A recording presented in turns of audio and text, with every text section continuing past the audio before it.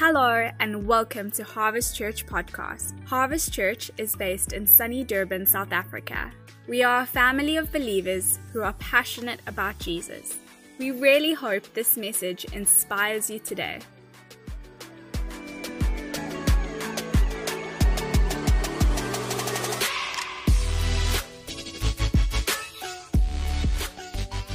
What I want to speak about today is really an indicator of actually who we are. It's called I Am a Believer, which means it's connected to you believing.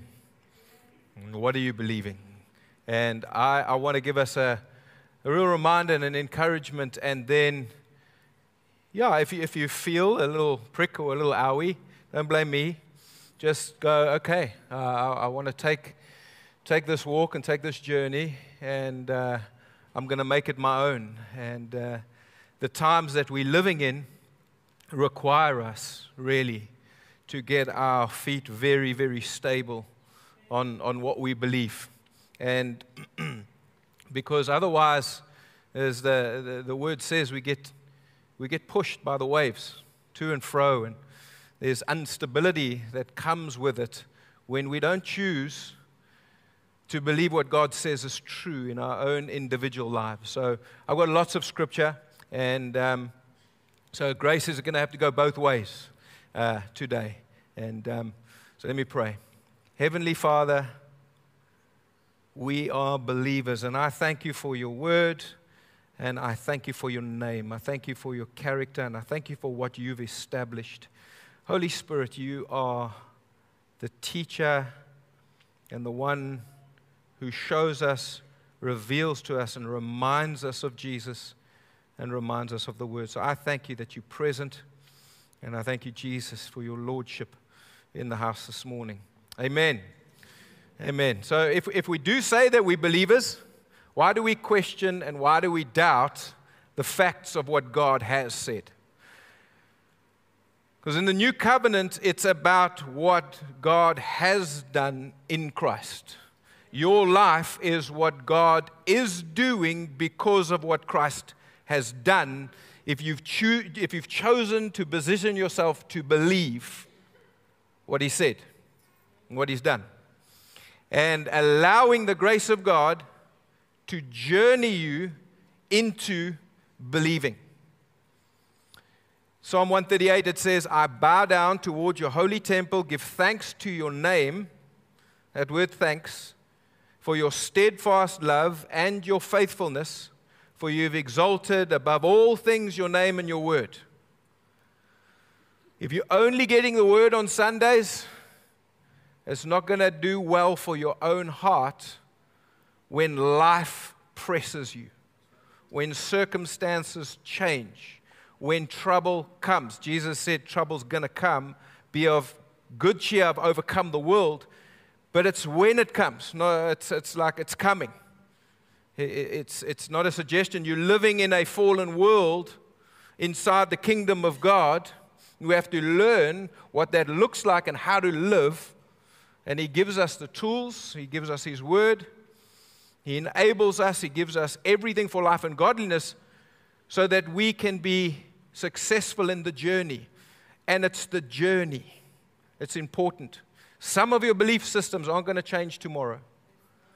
But the more you position yourself in receiving the Word of God as true and what God has done in Christ, you can speed up the process of your life. I'm a testimony of that.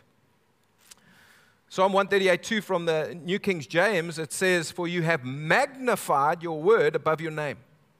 Because His word comes from His character, which is unchanging. Not a man that he should lie. We know who the liar is.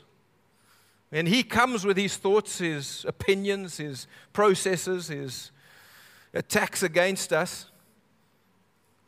And the major thing that he wants to get you and I to believe is that God is the author of some of the things that you're going through. But His word and your belief in that is going to help you journey. And we're going to walk this thing. So it's a reminder again of what are we going to believe?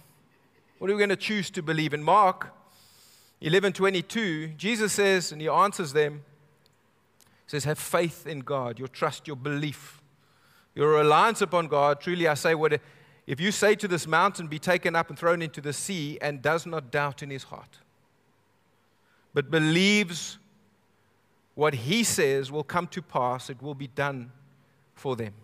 Therefore I tell you, whatever you ask for in prayer, believe that you have received it and it will be yours. It's not a myth of what you're believing for. It's a fact that you can be established in, and you can test him in his word. The Bible says a man with a crooked or a bent heart or an unbelieving heart can find no good. If our heart is in unbelief in a certain area of God's nature and his character, even though you're in the kingdom and the good is around you, you can't find the good because your perspective is not in line with who God is and what he said. It says it's a crooked, doesn't mean you're bad, it's just it's bent in a certain view of who God is, and you can't find the good even though the good is there. So when we usually take the word, we go and then consider it. We don't choose to believe it in that moment. It's why I ask myself the question, why is it up for debate sometimes? When the Lord says you're a son or you're a daughter, why is it up for debate? It's like, Father, thanks. I'm going to receive that. When he says, I love you, why isn't our position, Father, thank you. I'm going to rest in that because you said it's true. If you've got an old covenant mindset, you're going to work towards all of these things and find yourself reviving the very things that you don't want to do. It has to be applied in grace for us to shift our hearts. When he says you're forgiven, what do most believers do? They struggle to be forgiven.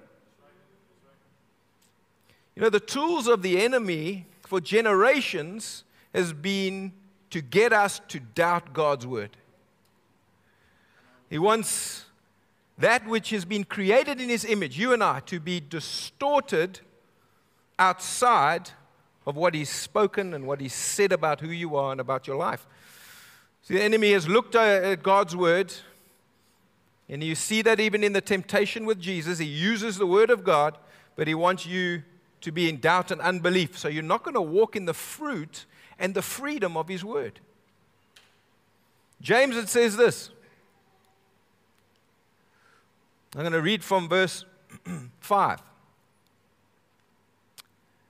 He says, have joy in trials. Have joy in trials because they're coming. They're there. Then he goes and he carries on. He says, but if anyone lacks wisdom, let him ask God, who gives generously to all without reproach or without finding fault. You see, when a lie comes, you say, God is withholding from me, we have to flip it. We have to flip it with the truth. And here's the truth. God is not for me, but the word says, if I ask, he's going to give without finding fault. He gives generously and it will be given to him. But he says this, which is the key.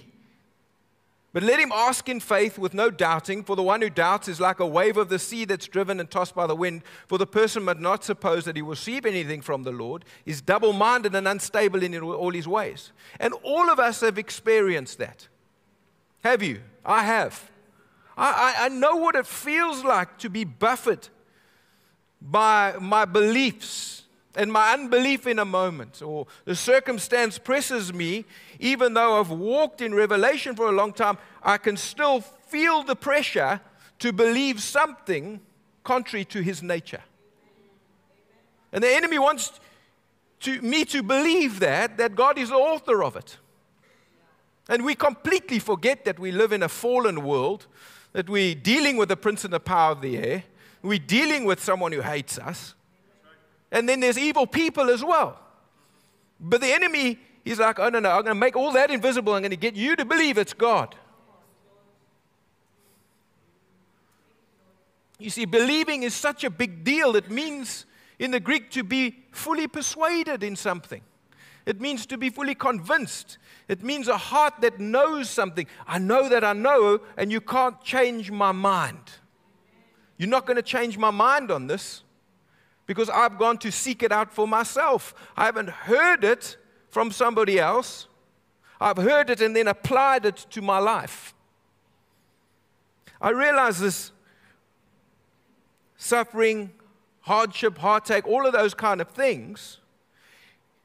There's two realities that I could have chosen in those moments. I'm like, either I'm going to allow this to determine the outlook of my life, or I'm going to go and find the Word of God, and I'm going to establish my heart in truth, because I actually don't like that. Who likes it? Like suffering, trials, all those kind of things. You see, happiness is connected to your circumstances. Joy is a promise. Very, very different. You can have joy in the midst of very horrible circumstances, because that's the promise. What does it say of Abraham when God said to him, you're going to have a son, but his wife's 90 and he's 100? It says this, chapter Romans 4:19, all the scriptures there, but I'm going to go from 19. He did not weaken in his faith, so God gives him a promise. And it says, verse 9, he did not weaken in faith, my belief and my trust, when he considered his own body, which was as good as dead, since he was about 100 years old, or when he considered the barrenness of Sarah's womb. So there was an impossibility, but for the promise. He chose the promise of the fathers whose character is unchanging, chose his word over his circumstances and his wife. Abraham was not initially the father of faith. He was actually started off being the father of failure. God makes him a promise, and then he goes, my wife's 90, and then Hagar, she's 20. She walks past and goes, oh, I want to fulfill the promise with her. Doubting because the circumstance of my wife, I don't know how this is going to happen. She's got a barren womb. That promise was made 25 years later, 25 years before, 25 years now. He did not weaken in his faith when he considered all of these things. You see, the enemy wants to weaken your faith when you start considering all of the circumstances. We start to get analytical about it. Being analytical is not a gift. It's going to confuse you. It makes the beautiful, simple, profound realities of the Word of God, we confuse that. He says, no unbelief made him waver concerning the promise of God, but he grew strong in his faith as he gave glory to God. How did he position himself in the midst of circumstances that were speaking up against him? He did this for years. Fully convinced, the Bible says, or fully persuaded or assured that God was able to do what he had promised. So you have to keep flipping it back to the promise, flipping it to the truth of what God has done, because everything that you need is in Christ. So where are we going consistently? Romans 8, if you read Romans 8, Paul says also, after 20 years, he says, listen guys, can nakedness, can trouble, can persecution, can being whipped 39 times, a couple of times, being left for dead, being shipwrecked, all of these things in my life, he goes, can all of these things separate me from the love of God? No. So if you're saying to yourself, God can't love me, you have to flip it with the truth that Paul, who went through a whole bunch of stuff worse than you, says, no, nothing can separate you from the love of God. And it says this, for I'm convinced, and that word convinced means I'm absolute in my belief. But it wasn't today I choose to believe this and tomorrow I'm going to be different. I pray for supernatural grace upon that belief. But you know what, guys? It's the walk and it's the journey every day to govern myself by what Christ is, what the Father's done in Christ, and then I'm entered into a new covenant with better promises. Better covenant, better promises. Jesus has done it, therefore I can enter into it by grace. But you see, the reality is when God says something, you need humility to receive it. Not false humility or pride. Oh, God, I'm not good enough. You know what I've done. All of that's false humility to stay stuck in what you've made your identity.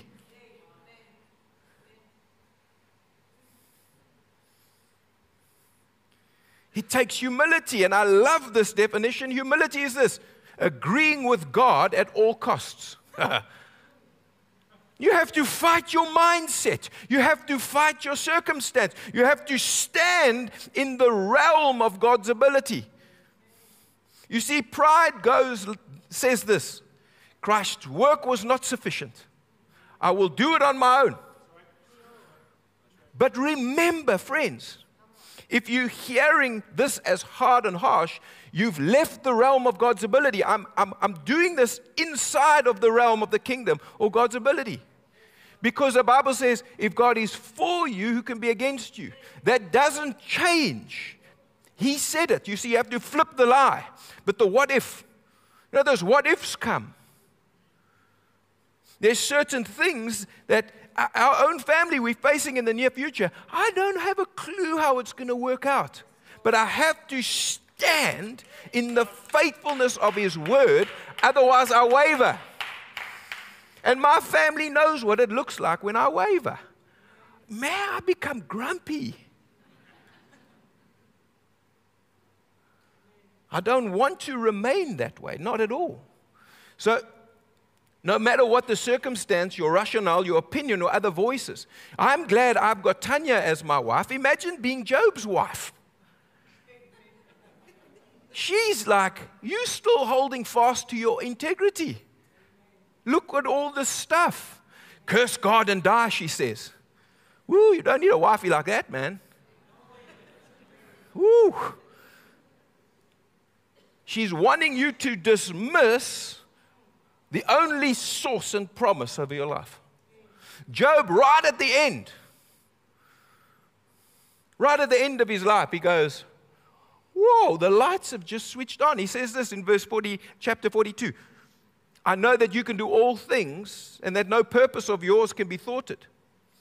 Who is this that hides counsel with the knowledge? Therefore, I've uttered what I did not understand. That should be a beautiful place of repentance. Oh, I didn't know that. Thank you, Father. I can renew my mind. I can shift.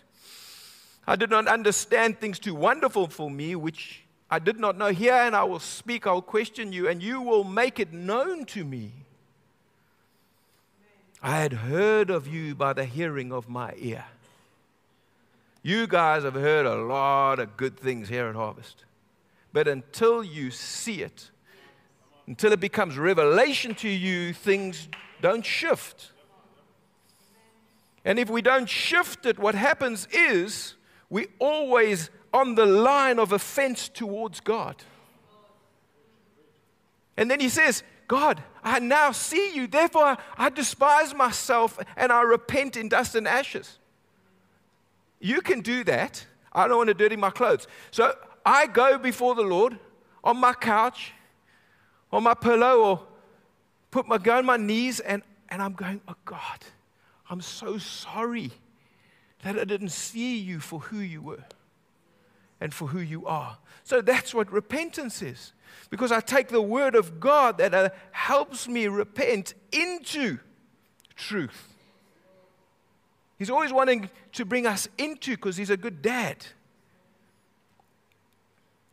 So in Mark, I won't read it, I'll explain the story. In Mark 9, Jesus walks into an environment where there's a whole bunch of people arguing, and there's a dad, and there's disciples, and there's a whole bunch of things. And this father brought his son, who had been seized by a demon, and he was mute, and he explained it to Jesus. He would throw him into fire and water and try and kill him, because that's the mandate of the enemy.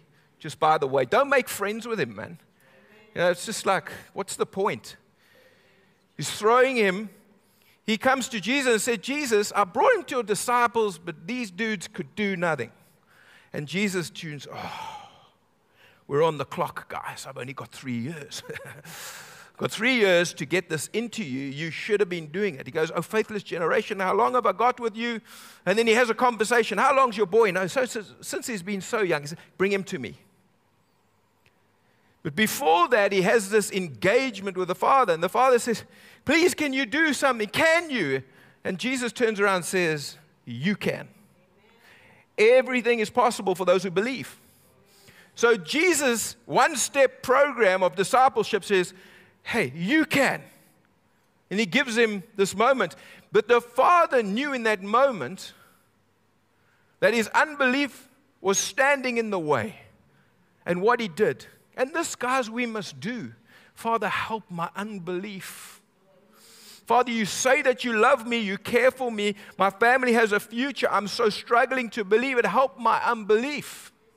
You can engage with the Father. He's not looking for your perfection in a moment. He's looking for your journey of trust and faith. And then he casts that thing out, and Jesus says, get out and never return. There you go. If you come across a demonic thing, tell it to vie and then tell it to never return. Amen.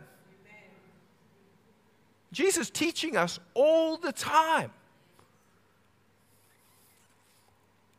You can, all things are possible. And then he carries on, and right at the end, the disciples are like, why can't we do this? And Jesus says, hey guys, this thing comes out through prayer and fasting. And now there's been a whole bunch of sermons on this, but all I want to say is prayer and fasting is there to help you persuade your heart. You separating yourself from other things to get the word in you. It's like I'm hungry and I'm going to go eat the word, or I'm going to pray. And so here's the thing. In my life, fast when things are easy. Feast when you go to war. Guys, I'm telling you, a fasted lifestyle keeps you away from emergencies in the kingdom. I position myself in intimacy, and it's not a hard work. I know why I'm doing it. I'm doing it to convince my heart. I'm taking the word of God, I'm putting the word inside of me, because Jesus is saying to the guys, hey, listen, you can't now pray and fast when the demon's there.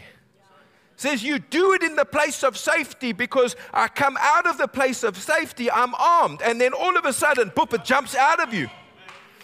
And that demon comes, you sort it out because you're armed.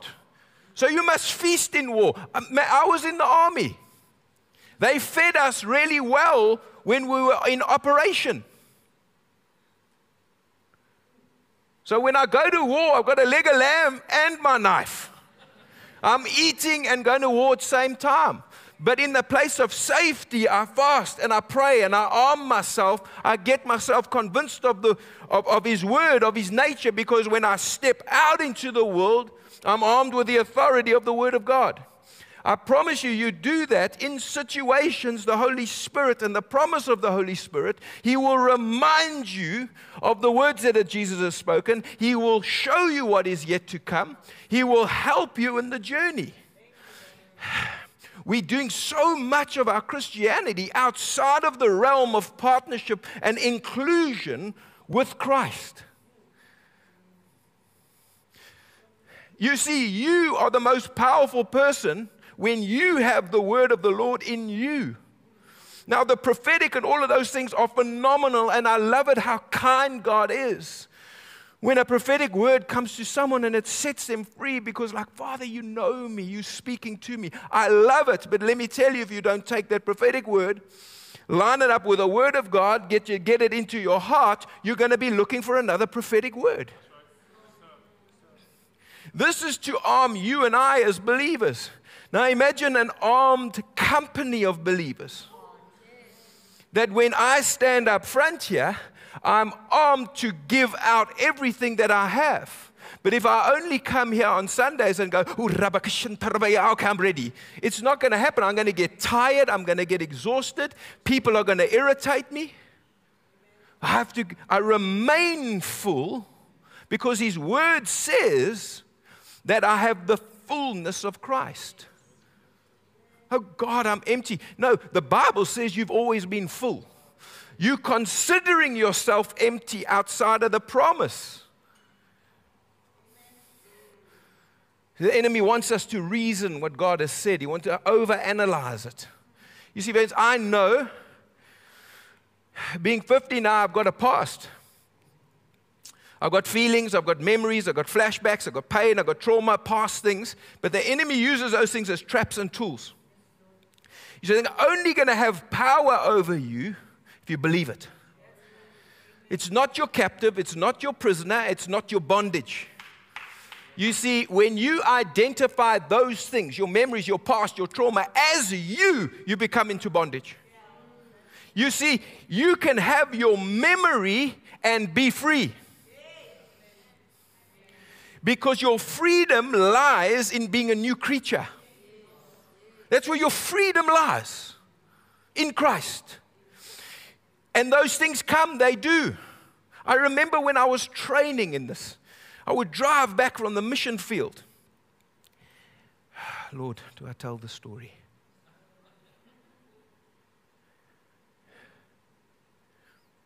Because I don't want it to be offensive. I don't want the story to be offensive. So I'm driving back as a young believer from the mission field. We've seen signs, wonders, and miracles. I probably told this story here. But while I'm driving in the car, the windscreen becomes a movie. And not a movie that I chose to watch, if you get the drift. The lighties are here in the front, man. It was a naughty movie that came up on the windscreen. I didn't ask for it. I didn't conjure it up. I was in ministry. I was driving home. And I was like, what on earth is going on?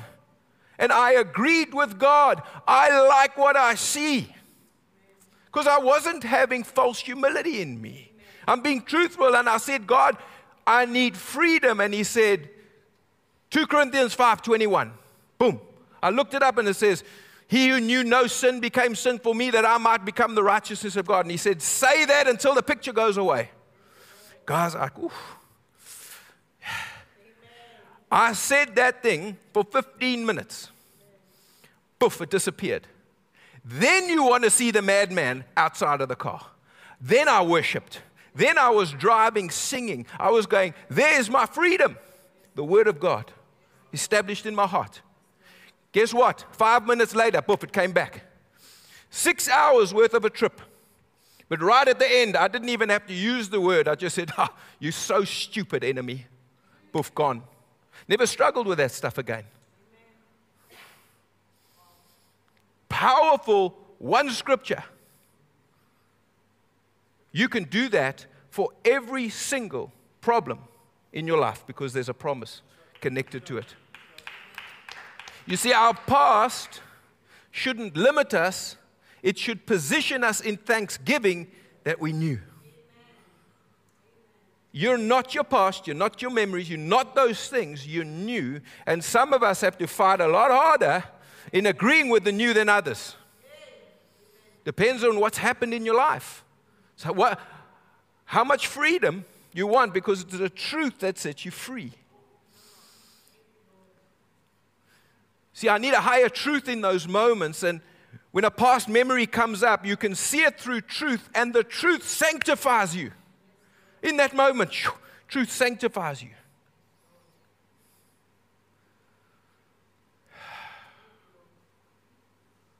You see, when your pain is speaking louder than truth, when the good news is preached, we deny it. Somebody on this earth has had it worse than you. How about the parables? We don't get the Word of God in us. We don't believe the character and the nature of God, who He is. In every scenario, it's either a seed that's on the plant, and the Bible says Satan takes it. Can you put that scripture up? The guys can look at it. Mark 4. On the path, Satan immediately. Today, friends, you can hear certain good things. If you don't say, Father, open up my heart, Satan will steal it when you walk out the door. oh, this church, these oaks preach this. No, there's no holy. No. Here's some personal responsibility. I'm going, man, I'm hearing the truth. What am I going to do with it? And it carries on. It says, the one sown on the rocky ground of the roads, they hear it. You hear it and you get so much joy. But here's the thing. There's no root. You can endure for a while, but when tribulation, persecution arises on account of the word, immediately fall away. Who are you going to be in this woke generation? Who are we going to be? Who are we going to be when the agendas are pushed on us? Do I become tolerant? Do I agree with its culture, with its narrative? Or do I stand when God says who I am? And when it comes into my house, what do I do? And when there's thought process, when there's questions, I'm a father that will educate my kids in the Word of God, because what they're doing is they're fighting the culture, and if the Word of God is not established in their hearts, let me tell you, the culture will swift them away very quickly. But who are you going to be? Who are you going to be? What are you going to allow because of freedom? No, don't use your freedom to do worse things. Just because you're free. We don't trample underfoot the Son of Man. It carries on. He says, others among thorns. They hear the word, but the cares of the world, the deceitfulness of riches, the desires for other things enter in, choke the word, and it proves unfruitful. No one else can develop your heart but you. No one else can believe, and the importance of our belief. And then it says, but those who are sown in good soil, you can position yourself right now in the hearing of this word and say, Father, I want good soil. You can do it. It says, are the ones who hear the word and accept it. Hear the word, accept it, bear fruit 30, 60-fold, and 100-fold. God's not a genie in the bottle. When I was getting attacked in my dreams early days in the ministry, going to certain areas in Africa, I would get attacked in my dreams all the time. And I'm one of these guys that I don't let things it mustn't happen for a month for me. I'm like, one dream like that is bad enough. I need someone to teach me. So I went to my brother, I'm like, hey, dude, the enemy is like in my tent strangling me. I can smell it. He's like, oh. I said, well, have I done anything in my life? He said, no, it's just because you're a believer. I said, the enemy's going to test the authority that you know or you don't know. You're going to test that thing because he wants to take you away. He wants to enter you into the realm of fear so you stop doing what you're doing. So I'm like, well, what do you do? He said, bro, you need to go for the word. So what I would do, and I do this all the time for 20 years, this is me. You need to figure out what works for you. But I take his word, I take his name, and I go, Father, I thank you that you are my victory in Jesus. And then I take the scriptures, and I've got them on my phone. Father, I thank you that you're my victory in Jesus, and I would worship at the same time. I would walk, and I would pray in tongues at that same time. You know, when you're alone, you can do some really crazy things. I taper it down when I'm with people. But I carry on, and then it's like, the name of Jesus is my banner and my signal of victory. I have all authority in the name of Jesus. So I'm sowing the word in my heart because I want to then speak it. What happened, these things intensified in my sleep. To the point that some of those moments in the beginning, I could wake up and go, in the name of Jesus, get out of my tent. And then I used language he could understand. But then I would go into even deeper sleep. The enemy, he would want to influence myself. I'd go into deeper sleep that I couldn't speak in my dream. I was like, Holy Spirit, in the dream, what do I do? So think about the name of Jesus. The name above every name. You've got authority that your spirit will speak. And he's speaking because he is spirit.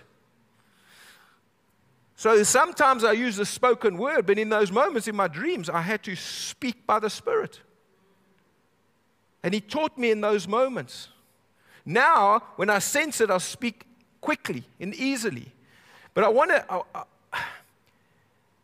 when we are thinking that the enemy is attacking us all the time, in this moment, the Lord armed me while I was being attacked.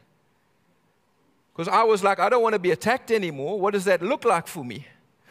Arm yourself with the word. Arm myself with the word. Prepare myself for everything. Be prepared in season and out of season. I don't want to prepare in the emergency. I don't want to prepare in the war. I want to be prepared for the war. If the war doesn't come, I'm still prepared. But here, you know what? Sometimes we think, oh, it's the enemy. No, we have to look at what we are allowing as a launch pad or a helicopter pad in our house. Let's read James. There's two very specific things that you can deal with in God. You can deal with it in God. You can repent of it. And let me tell you, stuff will shift in your home. Who is wise and understanding among you? By his good conduct, let him show his works in meekness of wisdom. But if you have bitter jealousy and selfish ambition in your hearts, do not boast and be false to the truth. This is not wisdom that comes from above, but is earthly, unspiritual, and demonic. For where jealousy, selfish ambition, or self-seeking, I will do anything to get my own way, there will be disorder, confusion, every vile or evil practice. You can sort that out by yourself. Quite specific. It is earthly, unspiritual, and demonic, and you can turn it around. If you want to continue with that behavior, you know, bitterness is a very, very dangerous spirit. I've seen that shift and change families, households, and people.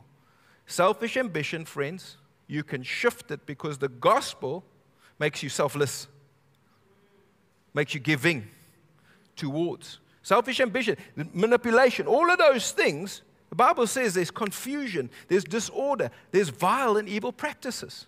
But you can shift that out of your life. You can shift that out of your home by choosing to believe what God says.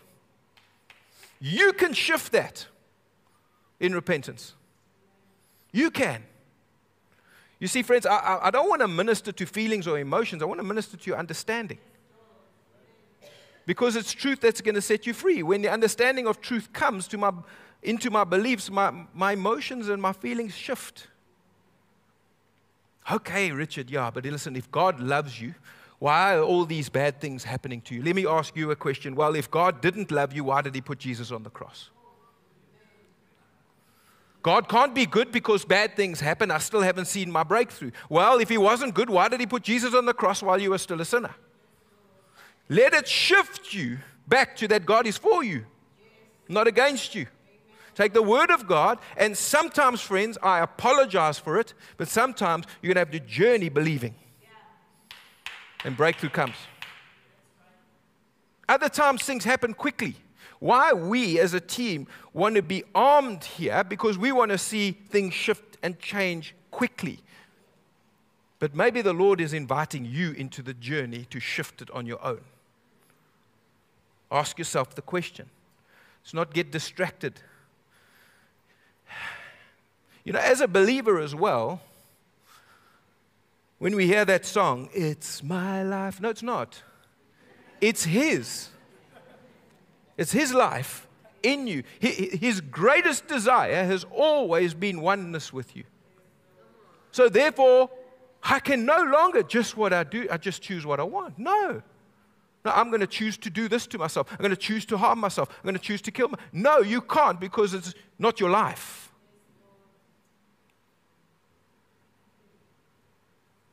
Listen, Galatians 2:20, I have been crucified with Christ, and I no longer live, but Christ lives in me. The life I now live in the body, I live by faith in the Son of God who loved me and gave himself for me.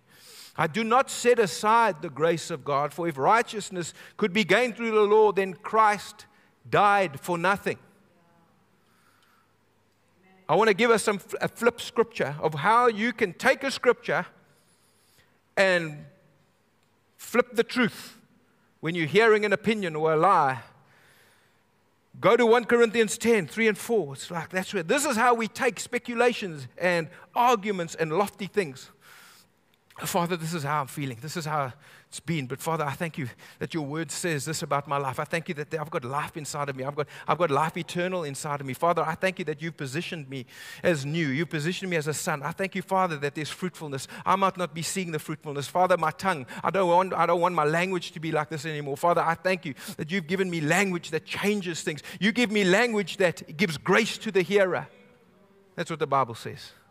You take that in your prayer time with the Lord. Often we think we've prayed, we wake up, morning, Jesus, I pray my boss is going to be okay today, and I thank you that I have enough money for petrol. Amen. No, you have done nothing. You've only frustrated yourself. But this is what it says in Colossians 1:10. It says, walk in a manner. That word walk is also the word think. Think in a manner worthy of the Lord, fully pleasing to Him, bearing fruit in every good work, and increasing in the knowledge of God. Well, I trust here at Harvest, we're increasing your knowledge of God. Increasing in your knowledge of God, being strengthened with all power according to His glorious might, for all endurance, patience, and joy, giving thanks to the Father. Father, I'm unworthy, I'm not qualified. Giving thanks to who has qualified you. I don't feel qualified. I'm not qualified. My history tells me. The Bible says you're qualified. Where do you stand? You see, that's the fight of faith. That's the fight of faith, righteousness right there. And then he carries on and he says, to share in the inheritance of the saints in the light. Listen to this next thing. He has delivered us from the dominion of darkness. Oh, the devil. The devil's doing this, the devil's doing that, and the devil's doing this. You have to go to that scripture, like I went with 2 Corinthians 5, and you have to go, I have been delivered from the dominion of darkness. I have been delivered from the dominion of darkness and been transferred to the kingdom of His beloved Son. You have to take that scripture and you have to get radical with that scripture until it manifests in your life, because it's His word. It's His word. And He wants it to manifest in your life. And He says, delivered, in whom you have redemption. The forgiveness of sins. This is what redemption means. To redeem by paying the price. To let one go free on receiving the price. A releasing effected by the payment of ransom. Deliverance, liberation procured by the payment of ransom. Jesus did that. He paid the price. You see, friends, don't become what you're going through. Stand in what He went through so you can face what you're going through. I thought that was quite a good quote, by the way. What a good one. Huh? I'll say it again. Don't become what you're going through. Stand in what He went through so you can face what you're going through. And friends, here, you've heard this thing of thankfulness the whole morning. Thankfulness is the barometer. It's the barometer. Am I seeing the world outwardly through the kingdom, or have I gone inward? No thankfulness, you go inward. You're taking life personally. Circumstances are determining your life, and the enemy goes, ooh, if I can get him out of Thanksgiving, he's going to start to work it out in his own mind. Offense at God is close. There's a word of truth for every lie and doubt. Please say this with me. I am a believer. I will be a believer. I will not stop being a believer. And I'm going to convince my heart of who God is and who I am. And that He's for me, not against me.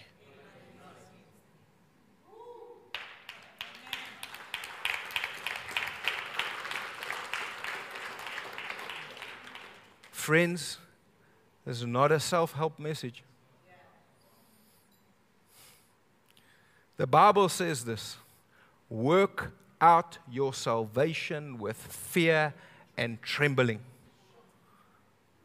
Yes, I haven't been to the gym for a while, but when you go, and afterwards you can't even brush your teeth.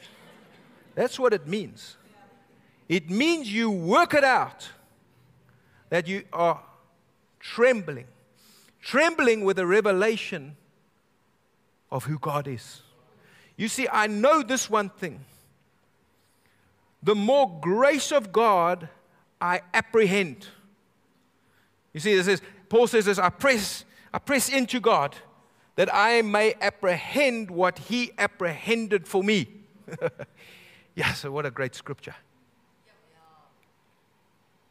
But to convince your heart, friends, is back in the garden to tend and to keep your garden. Guard your heart above all else, for out of it flow the issues of life.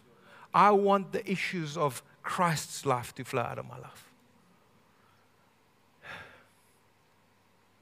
And He gives us His grace. And I apprehend the grace. And the more I apprehend the grace of God, and the closer I acknowledge where I am in His presence, the more awe and the more majesty and the more I just want to worship happens.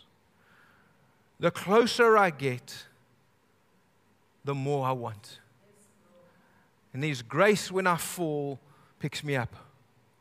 And His grace takes me further into the closeness of who He is, because I want the Christ life to reflect in my life. And it reflects the most, friends, is when you're in a hard battle with your beliefs and your circumstances. Friend in the States, Steve Backlund, there's no hopeless situations, just hopeless beliefs. It's a reminder for us as the body. You can have as much of the King as you want. And that should spur us on to go, wow, Father, He's made it available. I can have everything of Him. But it's a journey. Take the journey. Take the Lord at His word. Honor His word even when you're in unbelief. Take His word. Honor it.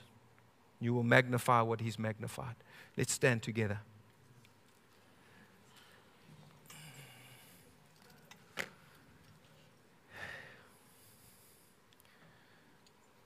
So thank you for going on that journey with me.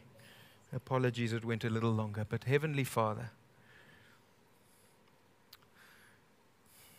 your promise that Holy Spirit would teach us, would lead us, and would guide us, would help us.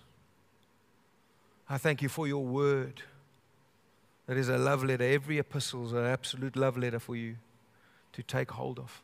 I thank you, Father.